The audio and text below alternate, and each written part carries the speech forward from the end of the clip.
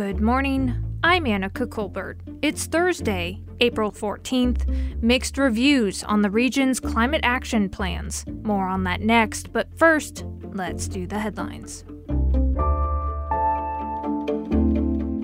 San Diego law enforcement leaders say they've agreed to change how cases where officers shoot and kill people are investigated.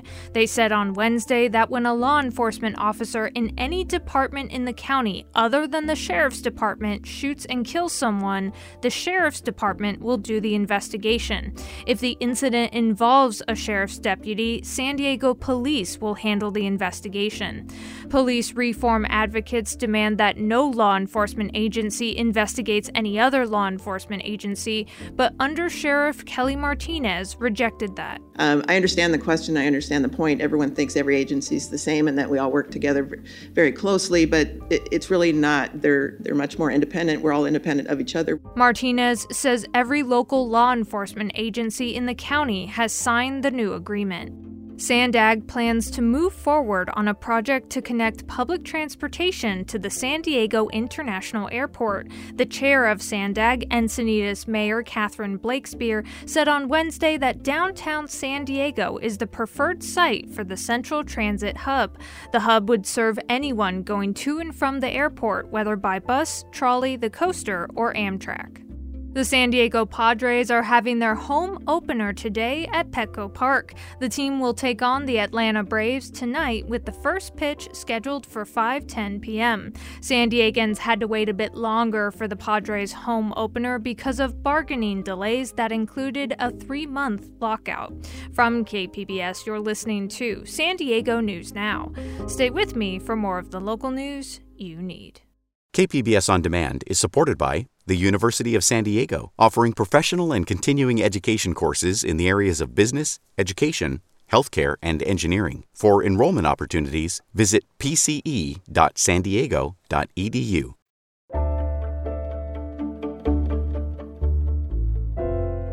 Climate advocates are giving the region mixed reviews when it comes to developing climate action plans. KPBS environment reporter Eric Anderson says that may cost the region access to state and federal funding. More than half of the region's municipalities have climate action plans, and the latest report card singles out 3 examples of good ones: Escondido, Encinitas, and La Mesa. The top-ranked Escondido plan focused on climate equity, green infrastructure, and food availability. Casa Familiar's Alejandro Almador says the region's communities of color continue to carry a heavier environmental burden than their neighbors. San Isidro is one of these communities that has to endure the exposure to higher levels of air pollution caused by freeways that surround and intersect our community. Almador says that leaves residents more vulnerable to the impacts of a changing climate. Poway is the only city with no commitment to developing a climate action plan. Eric Anderson, KPBS News.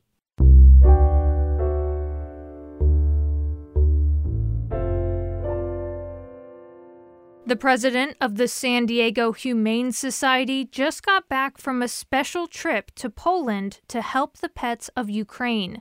KPBS reporter Kitty Alvarado says Dr. Gary Weitzman left his heart there, and he hopes to return to do more. What do you think, baby girl? Oh my God, you are sweet. It's a typical day for Dr. Gary Weitzman, veterinarian and president of the San Diego Humane Society. His mission is caring for pets and making sure they get a good home. Recently, that mission took him to Poland's border with Ukraine. Hi, I'm here with the little guy we found this morning, and we've named you Slava, which means glory, like Slava Ukraini. When he saw the images of people fleeing from war with their pets, he knew he had to help. And what we wanted to make sure was that they didn't have to lose the animals on top of their homes and everything else in their lives. Weitzman hopes to return, but won't soon forget those he comforted through helping their pets. Kitty Alvarado, KPBS News. The CDC is extending its masking mandate on airlines and public transportation through May 3rd. Meanwhile, recent data from San Diego County indicates continued low rates of COVID-19 infection, hospitalizations, and deaths. Dr. Eric Topol is the director of the Scripps Research Translational Institute in La Jolla. He spoke to KPBS Midday Edition host Jade Hindman. Here's that interview. With the CDC extending its mask mandate on public transportation nationwide, how important has masking on airplanes and transit been to preventing the spread of the virus? Well, it does provide some help. The problem we have had with Omicron and then this second BA2 variant is it's so hyper-infectious that unless you've got an N95 or KN94, the cloth masks just don't really cut it. So all masks help to some degree, but you've got to get the really high quality ones to make a difference with these very difficult variants. Philadelphia just reinstated its indoor masking rule. Governor Newsom has talked about the possibility of bringing back masking as needed. At what point in the local infection rate do you see reinstating a mask mandate as necessary? Well, right now, we're as good as we have been in San Diego, in the region, since the beginning of the pandemic. Lowest number of hospitalizations. It's hard to get a real handle on the cases because people are doing a lot of home testing or not testing at all. But the wastewater surveillance is another good way to look, and the test positivity rate in those that we do get tests, the PCR tests. And all the metrics look very favorable. Yes, we're in the midst of a national BA2 wave, which is being seen mostly in the Northeast right now. We will see some more. LA is certainly showing some more signs of it, but it doesn't look like it's going to be anything like we went through December, January, which was a monster wave and the worst wave of the whole pandemic. San Diego's current infection rate is relatively low, as you mentioned, and the county says the spread of COVID is likely decreasing. What's your take on the current situation here? Well, we're likely going to see an uptick in the weeks ahead. Certainly between now and the first part of May, the trend as we became fully dominant with this BA2 variant, because it's 30% more infectious than the original Omicron, we're going to see some uptick. We've already seen a bit of that in LA. It's unlikely not to occur here as well, but it doesn't appear as anything worrisome. I mean, this is more like a bump than a wave. So it doesn't mean we should just think the pandemic's over. It isn't over. We should keep our guard up. And so in the weeks ahead, we'll see the full scale of it, but it doesn't look at all concerning right now. We still, in the months ahead, face the prospects of an even more worrisome variant. So that's something to keep in mind. And what advice can you give about booster doses, given what we know? Clearly, if you're over 60 and you're at least 4 months from having had a booster, you'll benefit both from survival and being enhanced as well as avoidance of hospitalization. If you haven't had any booster, it's essential because the protection that you get from the booster against Omicron, especially if you're over age 50, but any adult, is substantial. And we're talking about serious illness, hospitalizations, deaths, long COVID, everything. So the booster rate in San Diego and California is much too low, much lower than the countries that have really done well against Omicron in terms of keeping their hospitalization rates and deaths very low. So we've got to get the booster rate boosted.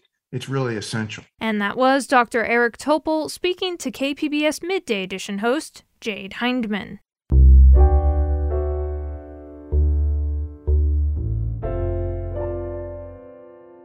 San Diego leaders have announced a plan to create a San Diego Black Arts and Culture District in the Encanto neighborhood. KPBS Speak City Heights reporter Jacob Ayer has more. The San Diego Black Arts and Culture District would brand the Imperial Avenue area in San Diego's Encanto neighborhood as a Black cultural center. San Diego Council President Pro Tem Monica Montgomery Stepp says it would honor the hard work and contributions of the Black community. An arts district has the potential to help us attract more businesses, more cultural organizations, events, and tourism to this area, while not forgetting who we are and who got us there. The actual location of the district would be on Imperial Avenue between 61st and 69th Street, including Marie Widman Memorial Park. The City Council's Economic Development Committee heard the proposal for the Black Arts and Culture District for the first time Wednesday afternoon. Jacob Ayer, KPBS News. Coming up, veterans may be more likely to develop eating disorders than civilians. We'll have that story from the American Homefront Project next, just after the break.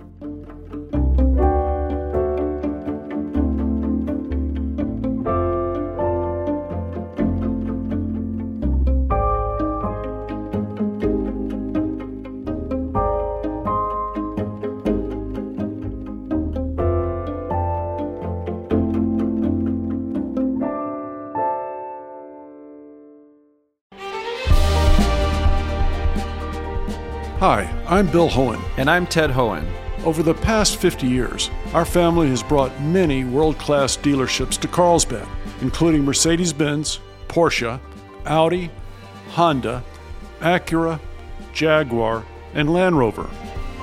That's right. This year we're celebrating 50 years in Carlsbad. So on behalf of the entire Hohen family, we want to thank San Diego. Throughout the years, we've taken tremendous pride in meeting and even exceeding our customers' automotive needs. We value the relationships with our clients and look forward to serving you for years to come. We invite you to visit one of the Hohen Carlsbad dealerships or hohenmotors.com.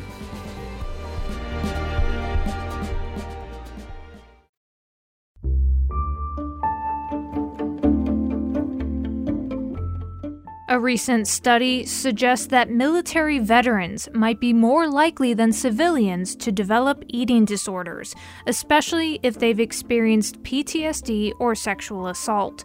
It's an area that hasn't been researched much in the past. Desiree Diorio reports for the American Homefront Project. Chandler Rand has struggled with various eating disorders since she was a kid. She says she's healthy now, but her recovery is an ongoing process. She still has to fight off negative thoughts about her body image and weight. It's basically like walking a tightrope is what it means for me day to day. Back in 2016, Rand was a Marine. She'd been successfully treated for anorexia as a teenager, but after boot camp, she began to binge eat and became bulimic. I don't think I saw that as part of my eating disorder at the time. I think I just saw it as part of being a good Marine. To Rand, that meant meeting the strict military standards for weight and body fat percentages. At the same time, she was coping with a sexual assault that happened in college. You just want to obsess over something other than like fear and panic or sadness and guilt. So you try to place this moral high ground on food and fitness. People like Rand and others who develop harmful eating habits during their service have not received much attention from the Departments of Defense or Veterans Affairs. But a study by the VA in Connecticut shows that veterans have bulimia at about 3 times the civilian rate. Some develop eating disorders while they're in service, and others grapple with food habits after they're out. Dr. Robin Masheb is a research psychologist and the founder of the Veterans Initiative for Eating and Weight. It's one of the only national programs that studies eating disorders in veterans. I was, first of all, seeing very high rates of binge eating disorder in the veteran population, but I also wanted to know about these other disorders. She says risk factors unique to military service go beyond the strict weight requirements. People talked about being in very chaotic eating situations where one had to either go for a long period of time without eating anything or having to eat very quickly. She also says veterans who were sexually assaulted are more likely to develop eating disorders. For ex-Marine Chandler Rand, it was all of the above. I think the military environment, aside from height and weight requirements, can be a perfect storm for an eating disorder. That's because so much of military life is based on numbers and rules. You're scored on your fitness tests and your combat fitness tests, and there's point systems for conduct and proficiency and the rifle range, and so you always want to be in that perfect score range. And so to me, that was just another score I had to meet. Now, Mashab's new study is focused on how VA doctors can screen veterans for eating disorders.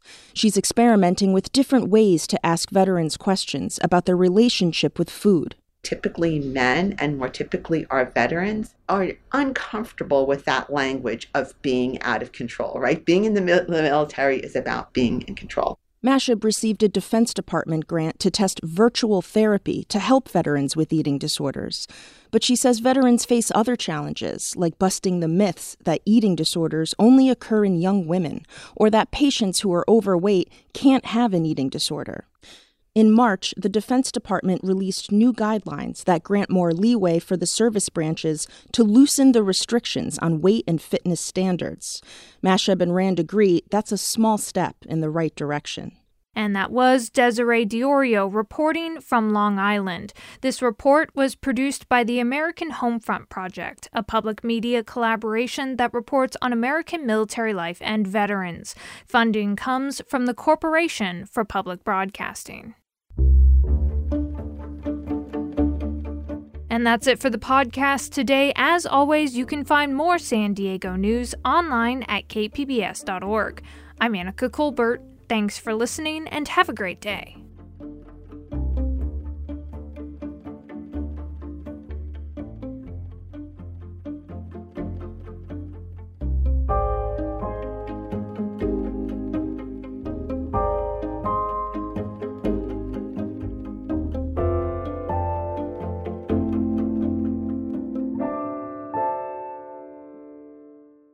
KPBS On Demand is supported by the San Diego County Toyota dealers, whose commitment to customers extends to giving back to the community and who are proud to support the City of San Diego lifeguards with their important role of keeping our beaches safe. Toyota, let's go places.